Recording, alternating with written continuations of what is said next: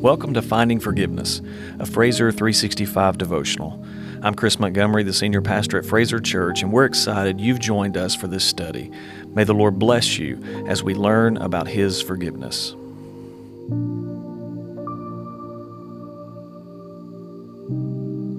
Today is day 22 of Finding Forgiveness.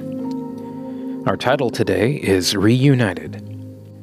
It takes one person to forgive. It takes two people to be reunited. Today's text comes from Genesis 46, verses 1 through 27. So Israel took his journey with all that he had and came to Beersheba, and offered sacrifices to the God of his father Isaac. And God spoke to Israel in visions of the night, and said, Jacob, Jacob. And he said, Here I am. Then he said, I am God, the God of your father.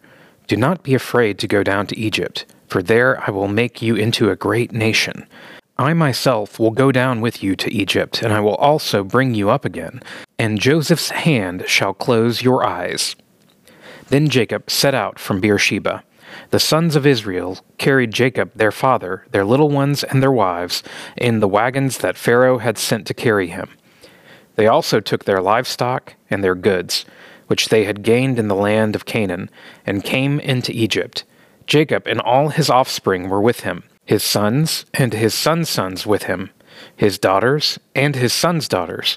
All his offspring he brought with him into Egypt. Now these are the names of the descendants of Israel who came into Egypt, Jacob and his sons. Reuben, Jacob's firstborn, and the sons of Reuben, Hanok, Palu, Hezron, and Carmi.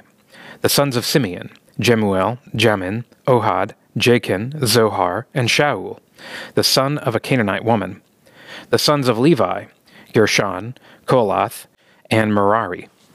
The sons of Judah, Onan, Shelah, Perez, and Zerah. But and Onan died in the land of Canaan. And the sons of Perez were Hezron and Hamul. The sons of Issachar, Tola, Puvah, Job, and Shimron. The sons of Zebulun, Shered, Elon, Jehiel. These are the sons of Leah, whom she bore to Jacob in Paddan Aram, together with his daughter Dinah. Altogether his sons and his daughters numbered 33. The sons of Gad, Ziphion, Haggai, Shunai, Ezbron, Eri, Erodai, and Areli. The sons of Asher, Imnah, Ishva, Ishvi, Beriah, and Sarah, their sister. And the sons of Beriah, Heber, Malchiel.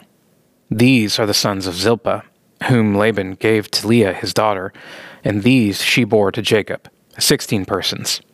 The sons of Rachel, Jacob's wife, Joseph and Benjamin, and to Joseph in the land of Egypt were born Manasseh and Ephraim, whom Asenath, the daughter of Potipharah, the priest of On, bore to him.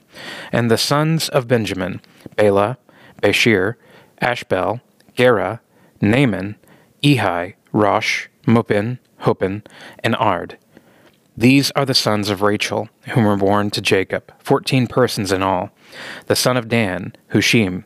The sons of Naphtali, Jezreel, Gunai, Jazer, and Shiliam. These are the sons of Bilhah, whom Laban gave to Rachel his daughter, and those she bore to Jacob, 7 persons in all. All the persons belonging to Jacob who came into Egypt, who were his own descendants, not including Jacob's sons' wives, were 66 persons in all. And the sons of Joseph, who were born to him in Egypt, were 2. All the persons of the house of Jacob who came into Egypt were 70. Genesis 46 is a chapter about reunion. Jacob and his whole family, 70 people in total, will travel to Egypt and reunite with Joseph. The first part of today's scripture mirrors what will happen later to Moses at a burning bush in Exodus 3. In both accounts, God will call out their names with a double emphasis. Jacob, Jacob, or Moses, Moses. While God calls people by name numerous times in Scripture, he only doubles their name up on a few instances. Only 2 other times come to this author's mind. The angels call out Abraham, Abraham in Genesis 22:11, and God calls out Samuel, Samuel in 1 Samuel 3:10. Therefore, calling someone with a double emphasis is something God rarely does. In both cases, Jacob and Moses will respond with, "Here I am." In both situations, God sends them on a mission and promises his presence and protection. Here speaks of location. I am communicates an evaluation. Here tells you where you are, and I am reveals who you are. In Genesis 46:4, God told Jacob, "I myself will go down with you to Egypt." God's presence guarantees his power and provides great assurance. Jacob was about to leave his home and take his family to a foreign place. God spoke to Jacob to reassure him that he personally would make this journey with him. God never calls you to a place where his presence won't go with you. His direction always comes with his promise. His promises always come with his presence. God wants a relationship with you. He desires to walk with you each step of the journey. His continual union with you makes reunion special. Consider these questions. Do you hear God speaking to you today? Visualize him calling your name with a double emphasis. Respond to him like Jacob and Moses did. Here I am. Spend some time today being honest with who you are and where you are in your walk with him. God has a calling on your life. Imagine God speaking to you as he spoke to Jacob. Fill in the blank with where you believe he is calling you. I myself will go down with you to blank. What does his daily presence mean to you? God declared to Moses in Exodus 3, I am. How can you trust the great I am as you declare to him, Here I am? Pray with me. Thank you, Lord, for your calling on our lives. I pray that you would make it clear and that you would empower us to have the courage to say, Here I am. In Jesus' name, amen.